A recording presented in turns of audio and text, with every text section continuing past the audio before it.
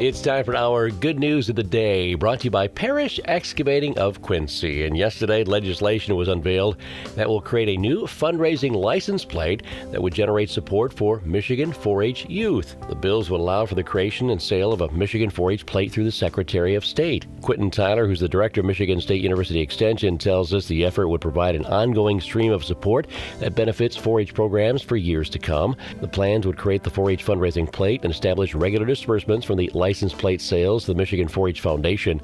Now founded in 1952, the Michigan 4-H Foundation, a nonprofit organization based in East Lansing, led by a board of trustees, the foundation works in partnership with MSU Extension and Michigan 4-H Youth Development to support programs to prepare youth for meaningful and productive lives. We've seen the huge impact 4-H has had here in Branch County. Statewide, Michigan 4-H reaches more than 100,000 youth each year through hands-on learning experiences that allow youth to explore the passions and interests while growing confidence, life skills, and a sense of responsibility.